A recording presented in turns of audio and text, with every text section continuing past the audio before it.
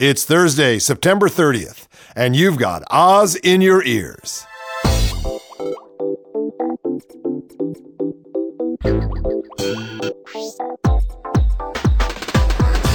Hello, Radio Free Oz is back.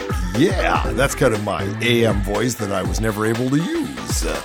I'm your host, Peter Bergman, here on Radio Free Oz, and Dave Osmond, my co-host, will be right back. But first, let's get local with Sheriff Luther Axhandle. How you doing, Sheriff? I'm doing just fine here, Mr. Bergman, and I tell you, this has been one of the most boring weeks in the Sheriff's Department we've ever had here. Well, I think that's good news for some people. I want to give you the top of our boring week here. On Thursday, a person wanted to know if they, meaning us, wanted to report a wet T-shirt contest that was planned at a Freeland business on Friday.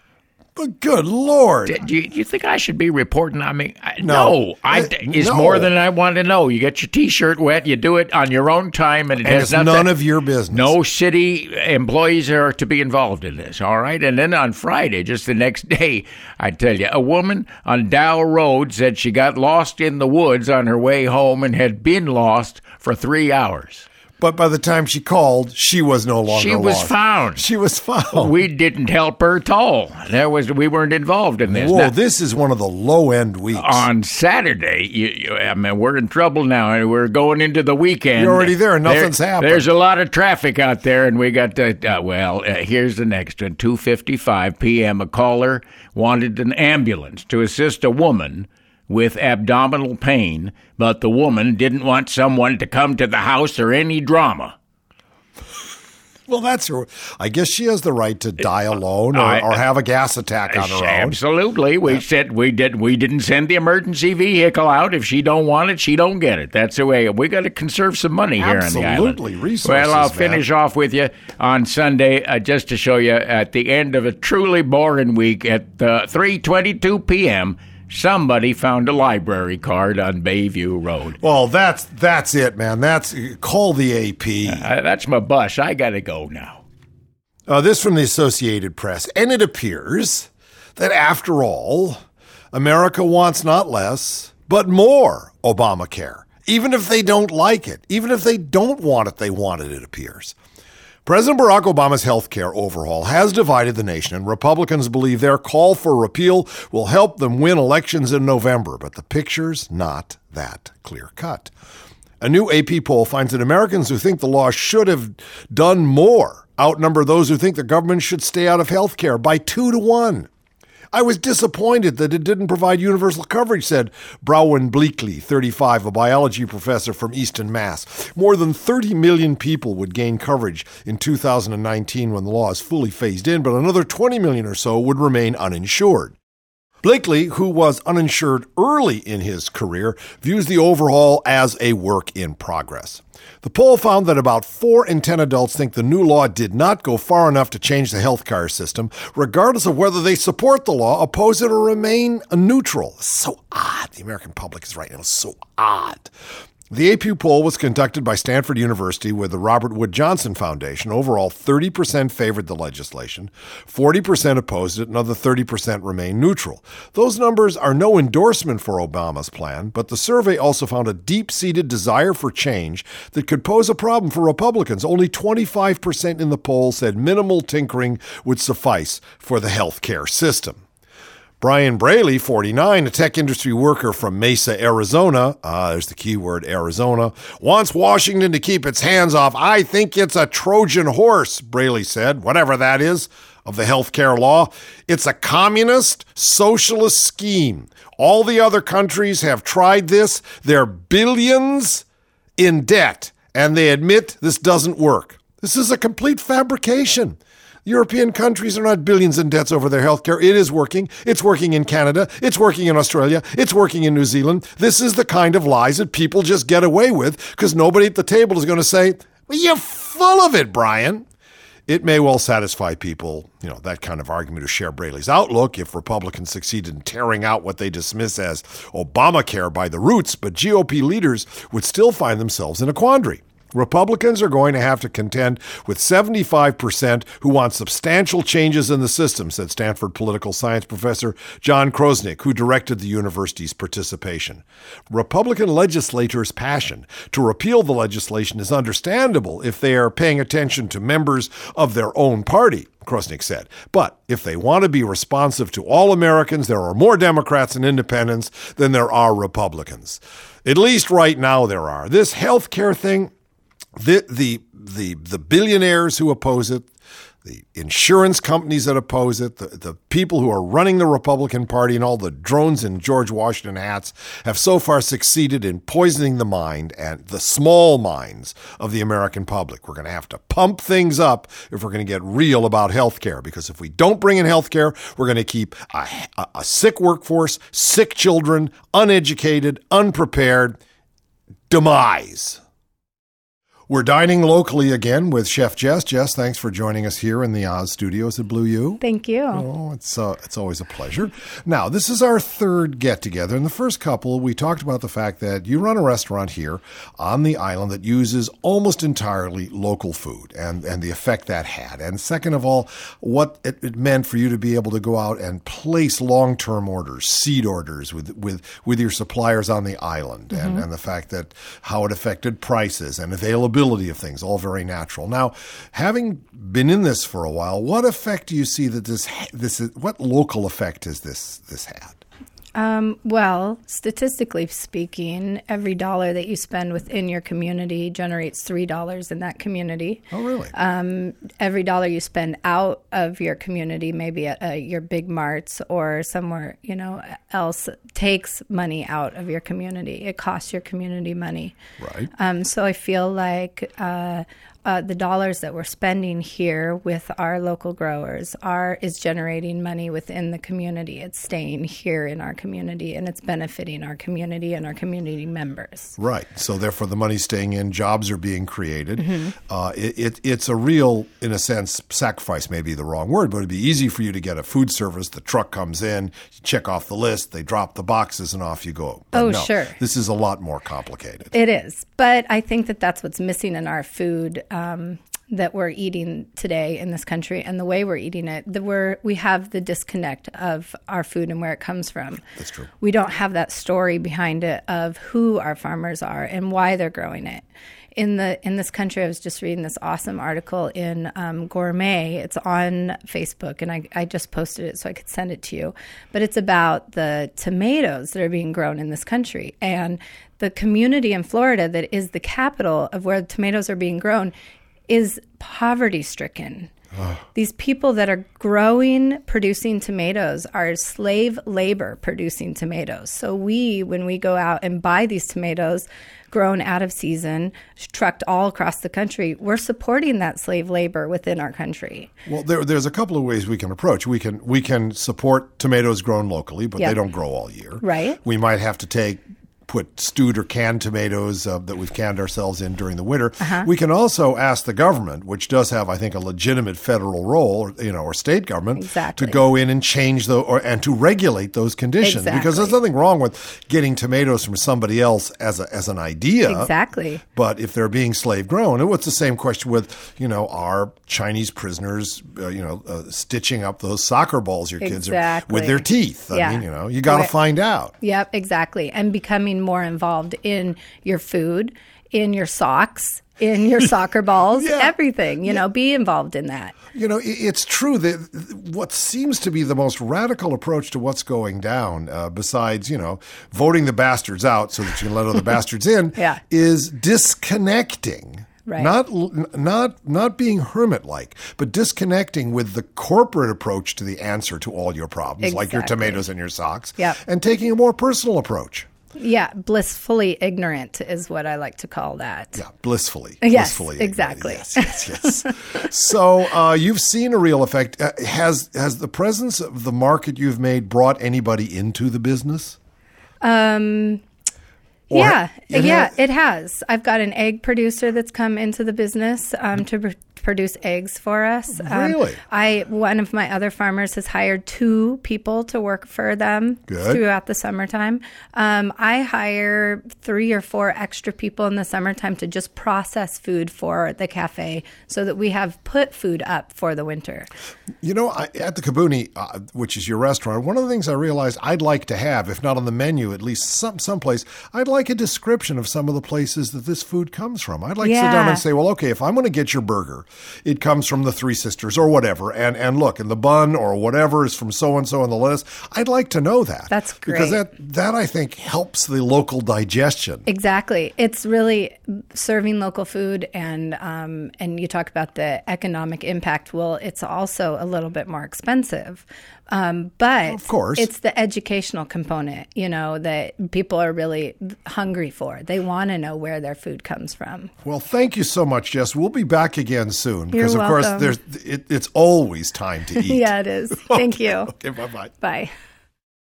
Oh, that dang sheriff's in the news again. The Pinal County, Arizona Sheriff's Office has announced that it is reopening the case of a sheriff's deputy who was shot on April 30th after an article last week raised questions about the deputy's story that he'd been involved in a shootout with drug smugglers, and just hours after telling Talking Points memo that the department stood by the original investigation. Seems like that's not the case. In April, the case of Deputy Louis Parole received widespread media attention as it came at the height of the debate over the state's controversial new immigration law. The tale was seized upon by anti-immigration activists to whip up support for the state's new law. Parole said that he was shot by drug smugglers during an altercation in the Arizona desert. Last week, a Phoenix New Times article solicited the opinion of several experts who said that the wounds suffered by Parole looked like it had been made by a close-range shot, not one fired from 25 yards away, as Parole had claimed. 2 individuals reported to a Phoenix media outlet that they felt Deputy Parole had been shot at a close distance, within a couple of inches, and not at a distance as the investigation had determined, the Sheriff's Department said in a statement. In an effort to maintain the transparency of our criminal investigation, we are reopening this case, i.e., in order to cover our sordid asses now that we've been caught, we're going to open it up again and see if we can blow some more smoke on it. Among the issues raised by the New Times article was why the department had not requested an examination of the shirt Parole was wearing that day for the presence of gunpowder, an examination that could theoretically sort out any ambiguity over what happened. According to the department's release, that test will now be conducted. See, we didn't know how to do it before, but yeah, we got the equipment. Quote, the DPS crime laboratory has been asked to check the shirt for the presence of gunshot residue indicative of a close contact shot, charring, burning, or any other evidence that they can find of a close contact shot. Well, Pinal County Sheriff Paul Babou has quickly raised his profile on the national stage as an advocate for border security. This is a guy Senator John McCain enlisted Babou's help for his Danged Fence campaign ad earlier this year. Roll it. I'm John McCain, and I approve this message. Dish! Dish! Dish!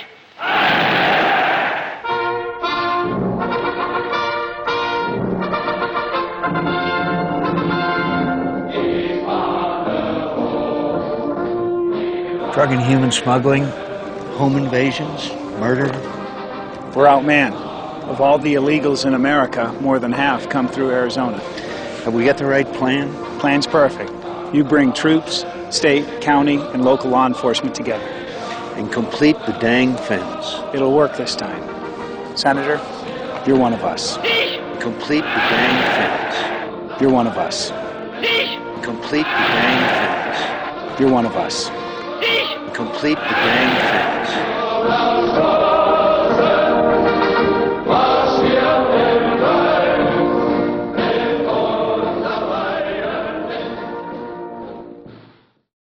I'm going to be reading from Woodward's new book, Obama's Wars. It's pretty good, and it does give us an idea of what the president went through in order to make some of the decisions determining what's going on in Afghanistan, the war that can't be won, and it appears the war that can't be stopped. And it shows for sure that he's really no match for that military-industrial complex. It's from the Washington Post. For 2 exhausting months, he had been asking military advisors to give him a range of options for the war in Afghanistan. Instead, he felt that they were steering him toward one outcome and thwarting his search for an exit plan. He would later tell his White House aides that military leaders were really cooking this thing in the direction they wanted. He was looking for choices that would limit U.S. involvement and provide a way out. His top 3 military advisors were unrelenting advocates for 40,000 more troops and an expanded mission that seemed to have no clear end. When his national security team gathered in the White House Situation Room on Veterans Day, November 11th, 2009, for its 8th strategy review session, the president erupted. "So, what's my option? You've given me one option," Obama said, directly challenging the military leadership at the table, including Defense Secretary Robert M. Gates, Joint Chiefs Chairman Admiral Mike Mullen, and Admiral General David H. Petraeus, then head of U.S. Central Command. "We were going to meet here today to talk about 3 options," Obama said sternly. "You agreed to go back and work those up." Mullen protested, "I think what we've tried to do here is present a range of options." Obama begged to differ. 2 weren't even close to feasible. They all had acknowledged. The other 2 were variations on the 40,000. Silence descended on the room. Finally, Mullen said, "Well, yes, sir." Mullen later explained, "I didn't see any other path."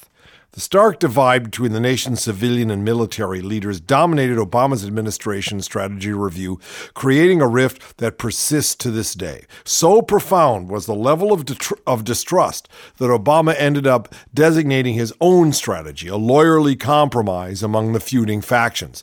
As the president neared his final decision on how many troops to send, he dictated an unusual 6-page document that one aide calls a terms sheet, as though the president were negotiating a business deal.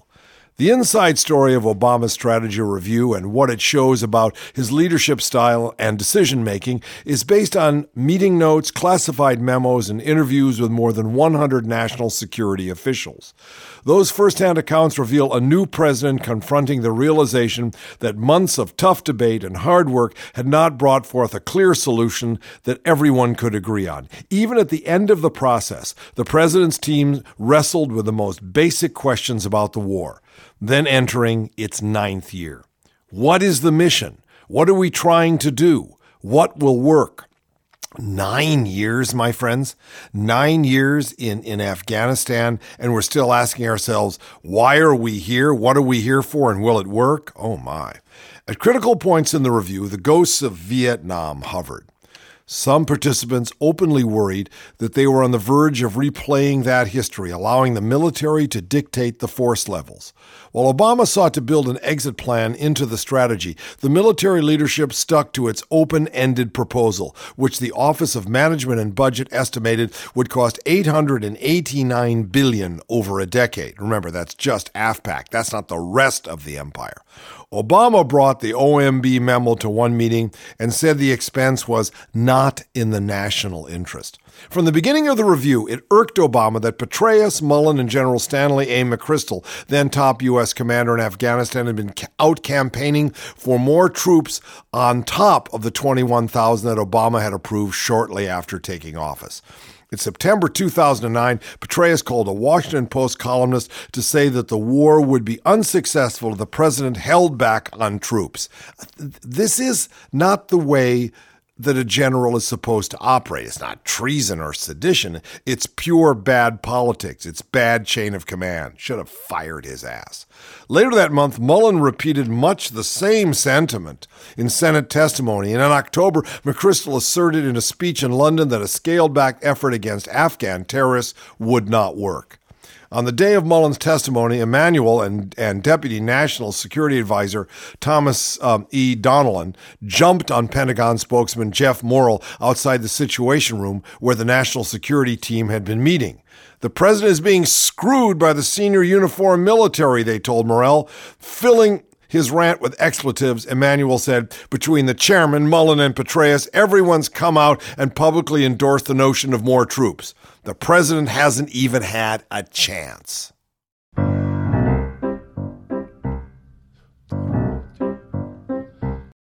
This is part 2 of reading from Obama's Wars by Woodward out of the Washington Post. The only distinctly new alternative offered to Obama came from outside the military hierarchy. Vice President Biden had long and loudly argued against the military's 40,000 troop request. He worked with General James E. Cartwright, the Vice Chairman of the Joint Chiefs of Staff, to develop a hybrid option, combining elements of other plans that called for only 20,000 additional troops. It would have been a more limited mission of hunting down the Taliban insurgents and training the Afghan police and army to take over. When Mullen learned of the hybrid option, he didn't want to take it to Obama. We're not providing that, he told Cartwright, a Marine known around the White House as Obama's favorite general. Cartwright objected. I'm just not in the business of withholding options, he told Mullen. I have an oath, and when asked for advice, I'm going to provide it. When word of the hybrid option reached Obama, he instructed Gates and Mullen to present it. Mullen had other ideas. He used a classified war game exercise, codenamed Poignant Vision, yeah, I'll bet it is, and held at the Pentagon October 14, 2009, to support his case against the option. Believing the game was rigged, Army Lieutenant Douglas E. Lute, Obama's representative from the National Security Council, boycotted it. According to participants, Poignant Vision did not have the rigor of a traditional war game in which two teams square off. The exercise was a 4-hour seminar. At the November 11th meeting, in which Obama expressed his frustration, Petraeus cited the war game as evidence that the hybrid option would not work. So these guys are colluding against him. They're a bunch of cheaters. It would alienate the Afghan people whom U.S. forces should be protecting, he said. You start going out tromping around disrupting the enemy, and you're making a lot of enemies. So what have you accomplished? I don't know what the hell he's talking about. Petraeus saw what Biden and Cartwright proposed as a repudiation of his protect the people counterinsurgency approach, the model he had designed and implemented in Iraq as commander of U.S.-led forces. This is not a stiletto, this is a chainsaw, Petraeus told Obama. So, Obama asked, 20,000 not really a viable option? Mullen, Petraeus, Gates, and McChrystal all said it would result in mission failure. Okay, Obama said, if you tell me we can't do it and you war gamed it, I'll accept it. See, he really didn't know. This isn't a man who knows how they play tricks on each other at West Point. This guy is a lawyer. He's a brilliant egghead. He's a social organizer, but he ain't no soldier and he ain't no spy. No one contradicted the claim. Cartwright and Blair weren't at the November 11th review session. Biden later told the president the war game was bullshit. I like the way that Biden handles issues, It's bullshit. I think that in a Delaware way kind of like wraps it up. Experienced Obama watchers could see from the back benches of the Situation Room that the president was becoming impatient. He waved a green-colored graph from the military labeled Alternative Mission in Afghanistan as if it were a piece of damning evidence in a courtroom. The graph showed the projected deployments of 40,000 like a slow-rising mountain. The line peaked at about 108,000 troops in late 2010 and then gently slid back down to the then current level of 68,000 in 2016. 6 years out from now, we're just back to where we are now, said Obama in mild disgust. I'm not going to sign on for that. Ben Rhodes, the president's foreign policy speechwriter, passed a note to a National Security Council colleague. More troops in Afghanistan in 2016 than when he took office? ! The timeline from deployment to drawdown was too long. Actually, Obama continued, in 18 to 24 months, we need to think about how we can begin thinning out our presence and reducing our troops. He later told his staff, I'm not going to leave this to my successor. Well, that's a good attitude, I'm not going to lay it on the next guy. The military's plan compromises our ability to do anything else. We have things we want to do domestically. We have things we want to do internationally. Obama turned to Gates. You have essentially given me one option, he said. It's unacceptable. Gates replied, well, Mr. President, I think we owe you another option. It never came. What's that all about? What's it all about, Mr. and Mrs. John Q. Smith from Anytown, USA? Well, it's about this long. And about that wide. And it's about this country. About which we're singing about. This is the third part of my three-part reading of Obama's wars from the Washington Post. 3 days after the November 11th meeting in the Situation Room, Mullen and the Joint Chiefs produced a new version of its alternative mission in Afghanistan graph. You know, these guys are just really good with graphs and scales and bogus war games. Fighting may be another thing.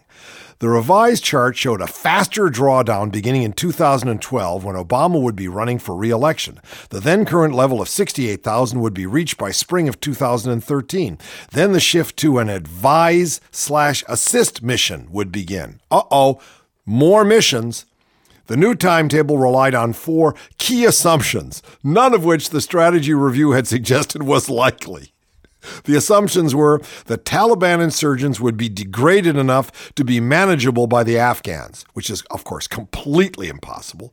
2, that the Afghan National Army and police would be able to secure the U.S. gains. Absolutely not. All they know how to do is desert and smoke hash. 3, that the Taliban sanctuaries in Pakistan would be eliminated or severely degraded. That's what we're trying to do now with 20 drone strikes in Pakistan in this month alone, twice as many as the month before, and it's not doing any good at all because all of those bozos in Waziristan are being protected by the security forces in Islamabad. What are we doing there in the first place? Also, and that the Afghan government led by Hamid Karzai could stabilize the country. I mean, the prosecutor in New York City is just about to indict Karzai's brother, who is a U.S. citizen. It's as close to him as we can get.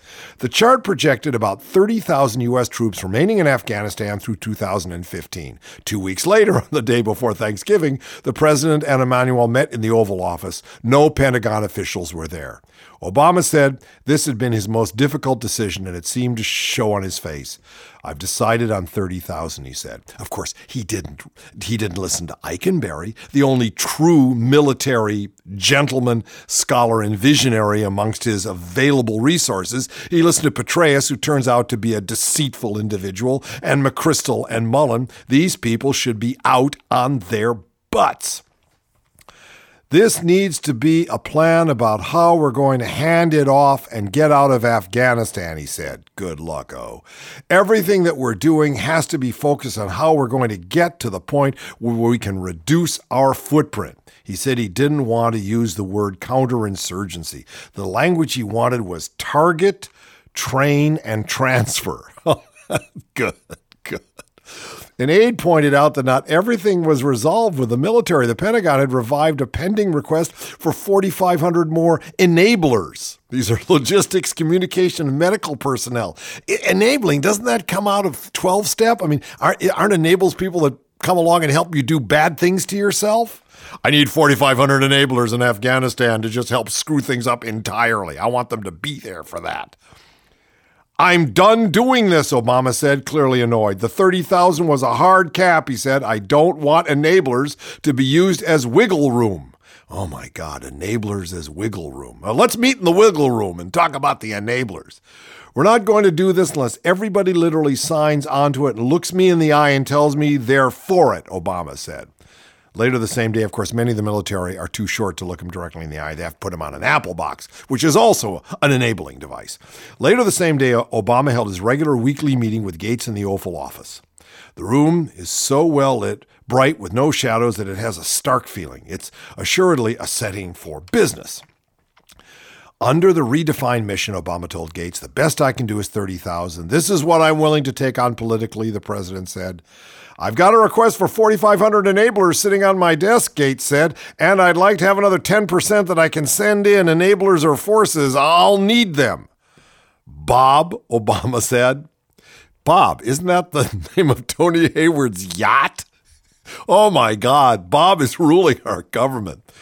Bob, Obama said, 30,000 plus 4,500 plus 10% of 30,000 is, he had already done the math, 37,500. Sounding like an auctioneer, he added, I'm at 30,000. Obama had never been quite so definitive or abrupt with Gates. I will give you some latitude within your 10 percentage points, Obama said, but under exceptional circumstances only. Can you support this, Obama asked Gates?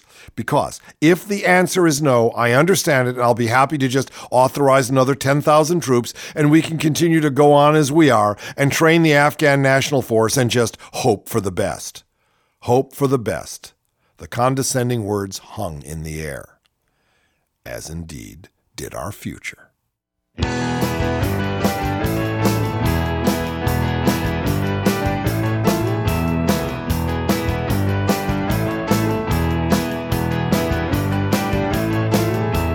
Take a little memory and you wrap it up in cloth.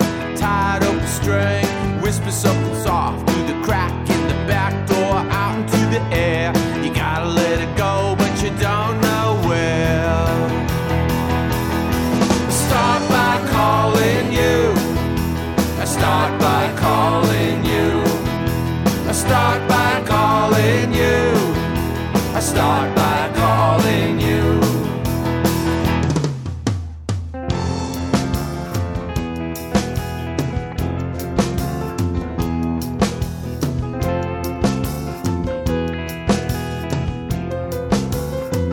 Poderoso, misteriosos, revelados del Congo.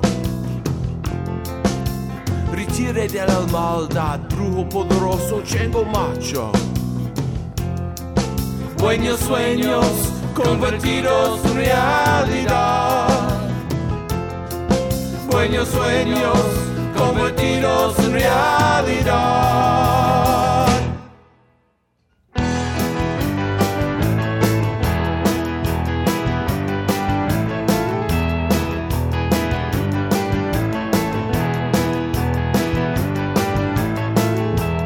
3 nights out and we're down by the river.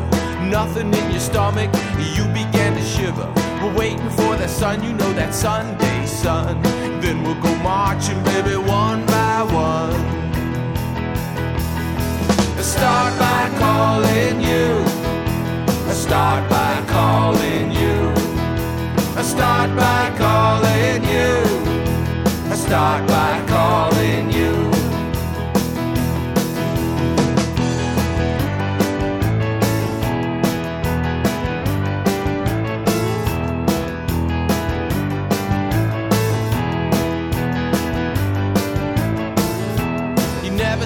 Coming, but you're watching when they go. You stare into their eyes, and everybody knows that the fire in their hearts is theirs alone. You never see them coming, but you're watching when they go. Start by calling you. Start by calling you. Start by calling you. Start by calling you.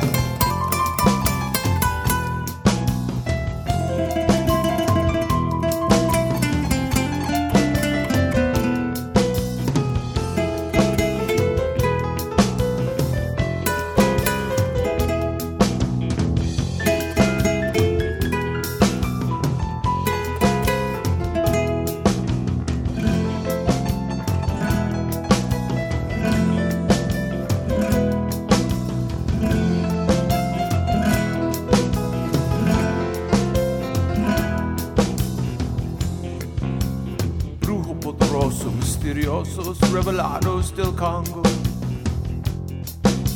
Ritire de la maldad, brujo poderoso, chengo macho. Buenos sueños convertidos en realidad. Buenos sueños convertidos en realidad.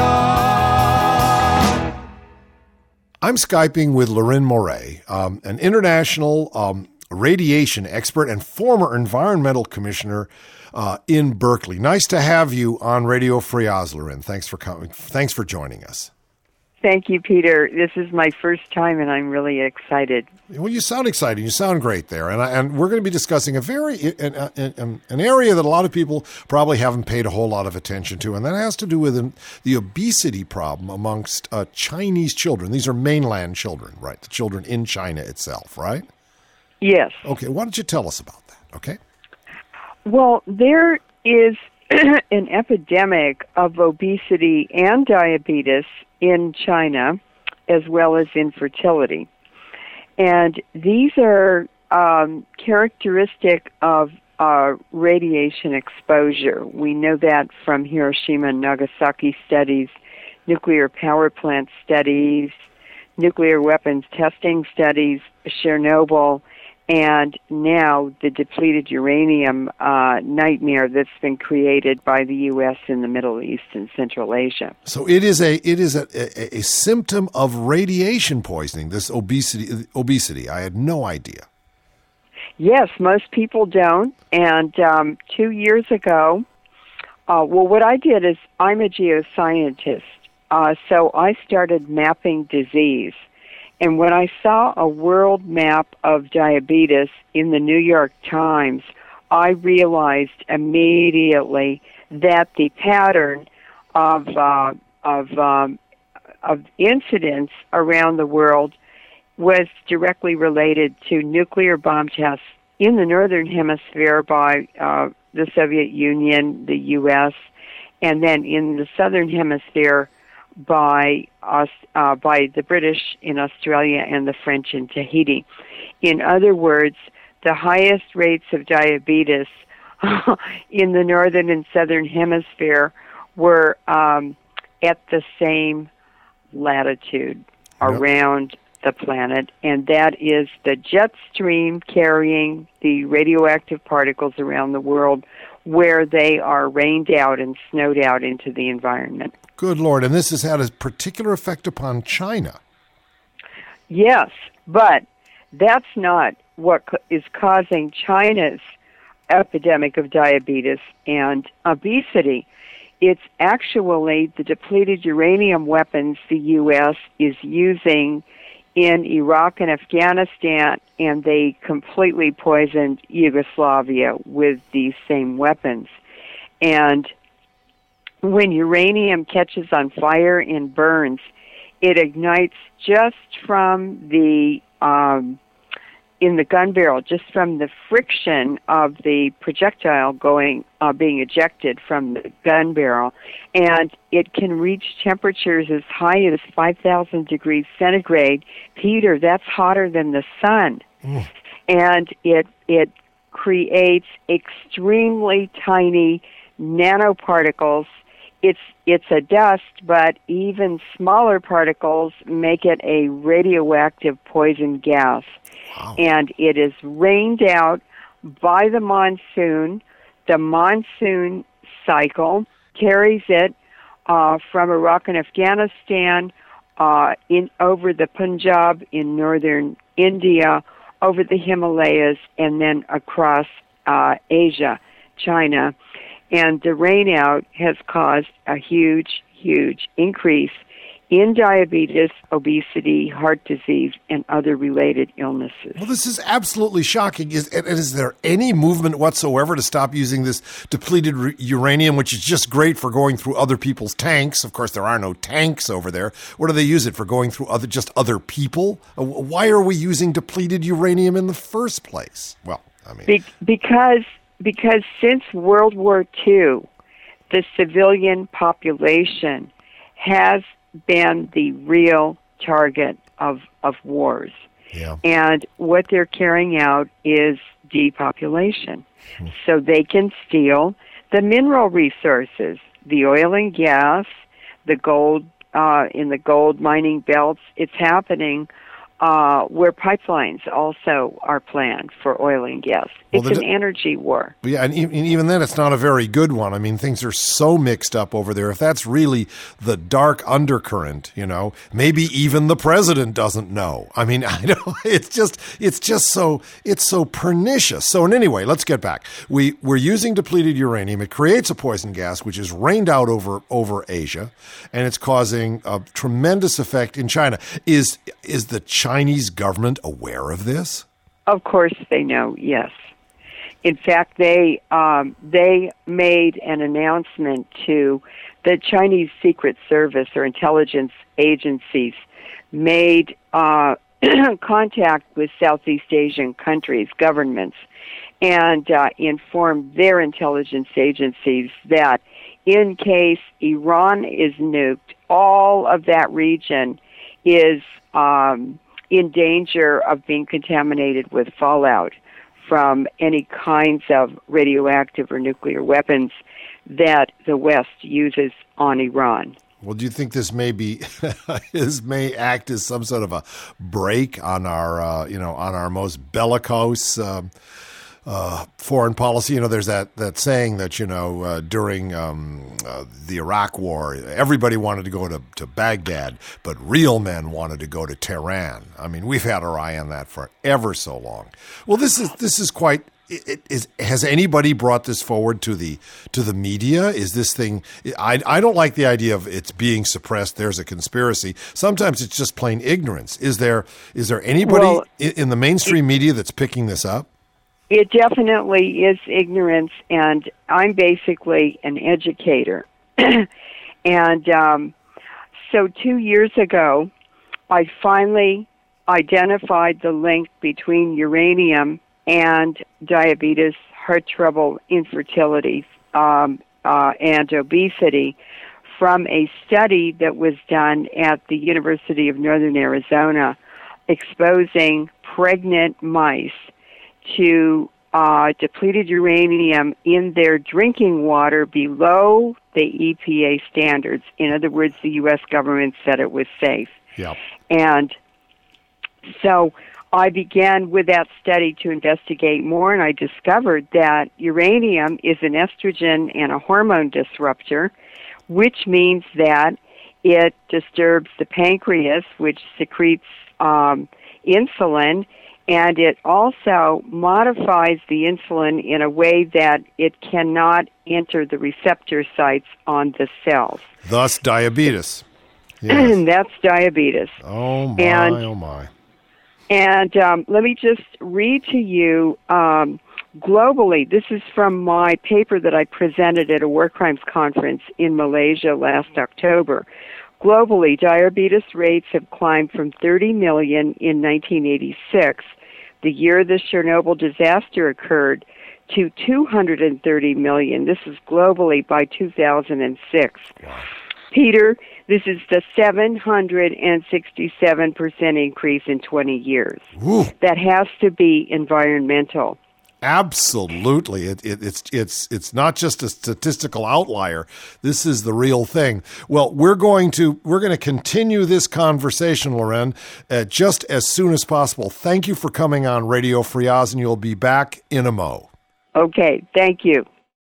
Well, Peter, October is going to come up, and we're not going to be live and on the air over the first weekend of October, but I still want to give out the comedy calendar so people can really hold in their hearts some of the great laughs and voices of our not too distant past here.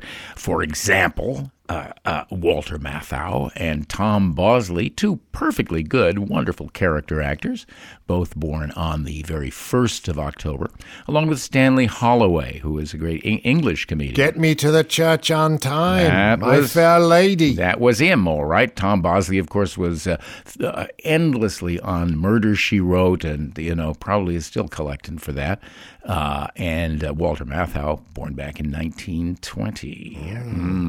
Odd Couple, messy guy. Oh, I have great stories about him, an inveterate gambler, crashing on friends' couches, coming in without a house, completely destroyed and gone. What a guy. Saturday the 2nd, the premiere of The Aldrich Family, a show, very strong in my memory because the Porgy Tire Biter character came right out of it. Henry Aldrich? That's right. It started on the 2nd of October. In 1949. Actually, it started on television that year in 49. But the second is is Groucho Marx's birthday. Yeah, 1890 to 1977. 87 years old, still smoking the cigar all the way to the end. I visited him near the end of his life. I was taken there by a friend, and he was there with his companion, Aaron, and he came in, and he was obviously suffering from Alzheimer's disease. Mm-hmm. And it just destroyed me because, I'd mentioned that my uncle had written for him, and about 15 minutes in, he broke. He was just playing me.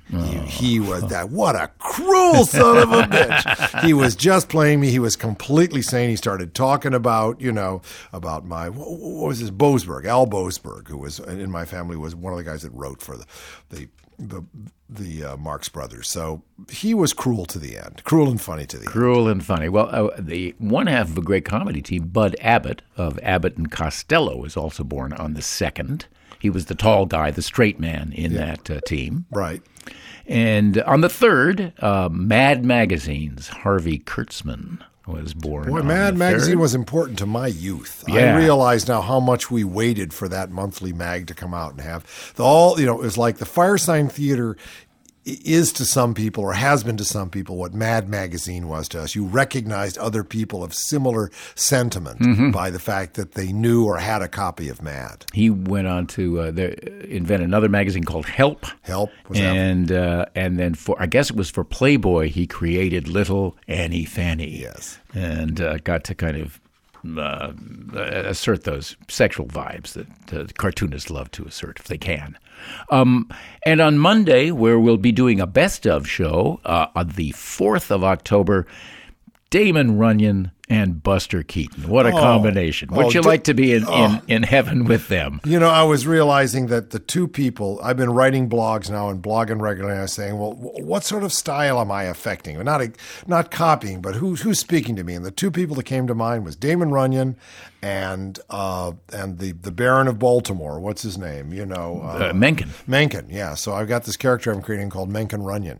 Mencken Runyon. He's been there. Oh, Mencken, man. Christopher Hitchens, bless his soul, and I hope he gets through this, is the closest we have to Mencken right now. Well, it ain't Mencken's birthday, but it is Damon Runyon. And for those of you who don't know anybody born in the 19th century, Runyon is the guy who invented Guys and Dolls. Oh, yeah.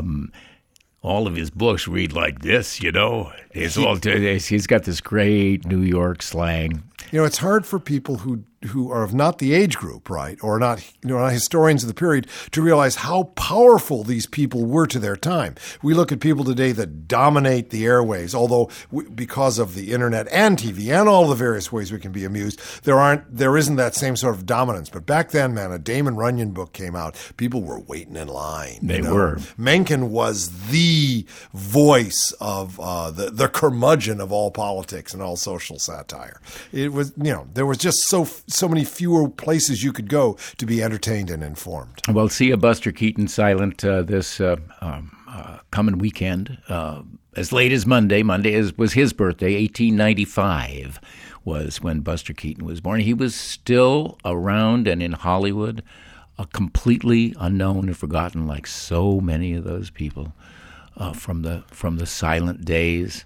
And didn't Phil Proctor have his hat once? Yes, he So, had. I believe he did. Yeah, Buster Keaton's hat, or one of his. Well, many let's hats. tip it to him. Let's do right it now.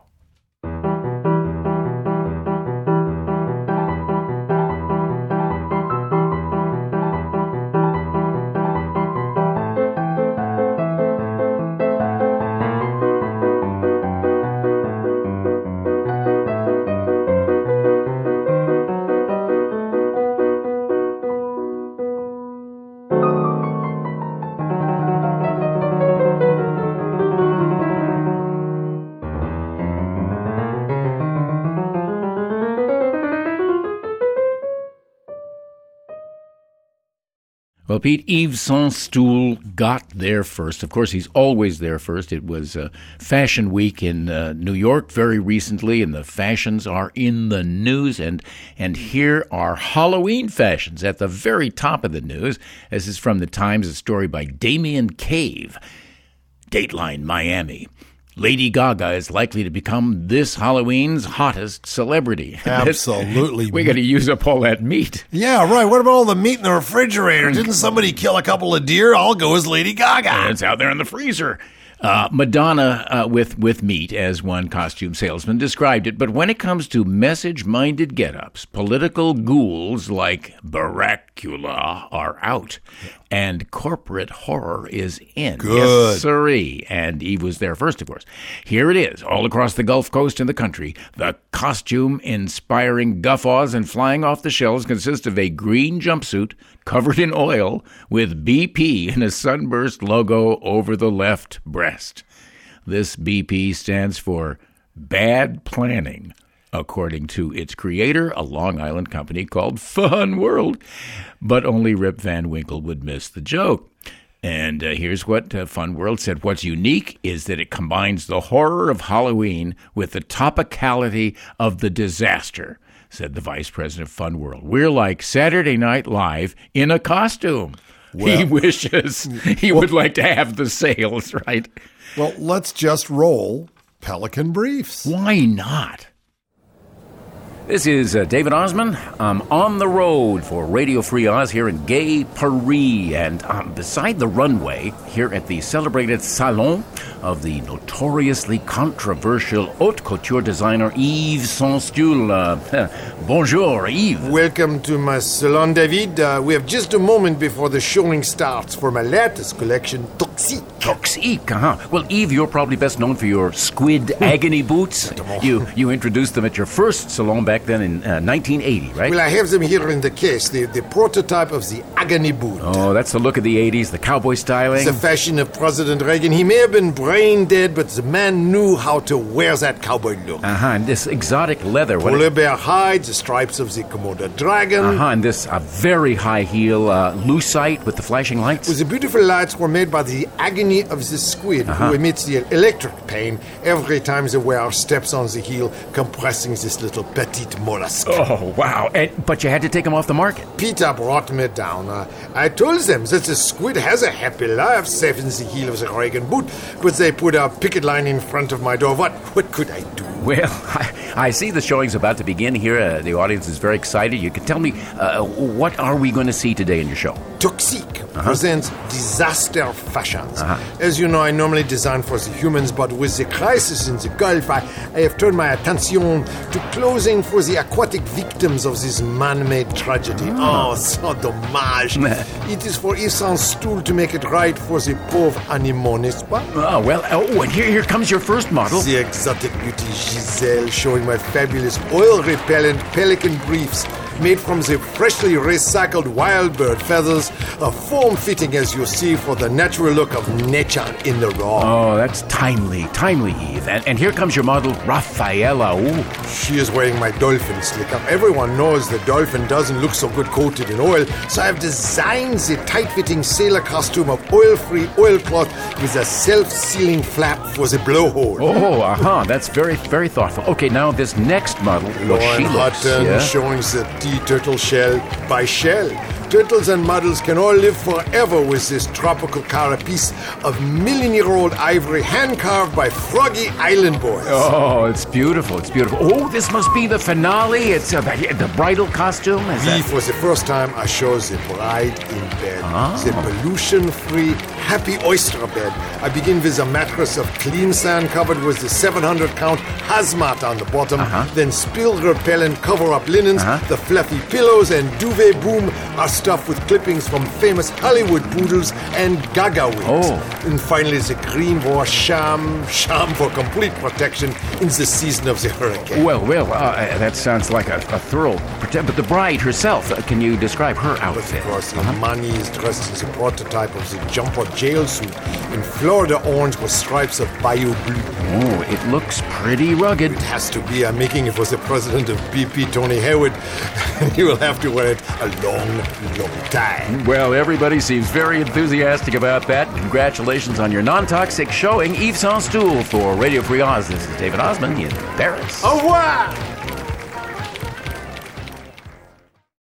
Fall is still with us, of course. It's a whole season, the darkening of the light. But I tell you, Oz is going to just burn things up during this darkening of the light. Let's do some autumn now. Is this Han Yu again? Is he still with us? This is the last of the Han Yu poems. And, of course, 30 days hath September. This is the end of September. The most famous thing that happened on the 30th of September is not so much a comedy event, Pete, as a sad event that everybody who was there remembers the day that James Dean was killed, the 30th of September in 1955. Yeah, and when I used to go visit my daughter up in Pebble Beach, I would take the road to cut across to 101, right past the tree that he ran into, and there's this big plaque and everything. I thought, Jimmy, we hardly knew you. Go ahead. That's true. Here we go. This is the last of the autumn poems of Han Yu. Evening darkness comes. The guests depart. The common din with each subsides, resting calm in the night's silence. Autumn light untired enwraps me. Suddenly, worldly concerns invade my thoughts. Outside cares infiltrate the true soul.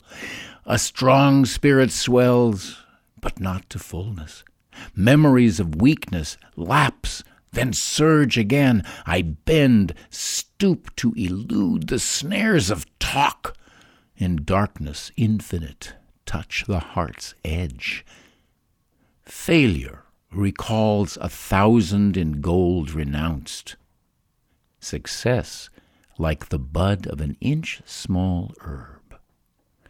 To know shame makes moral strength, since who shall enjoin a mind at peace?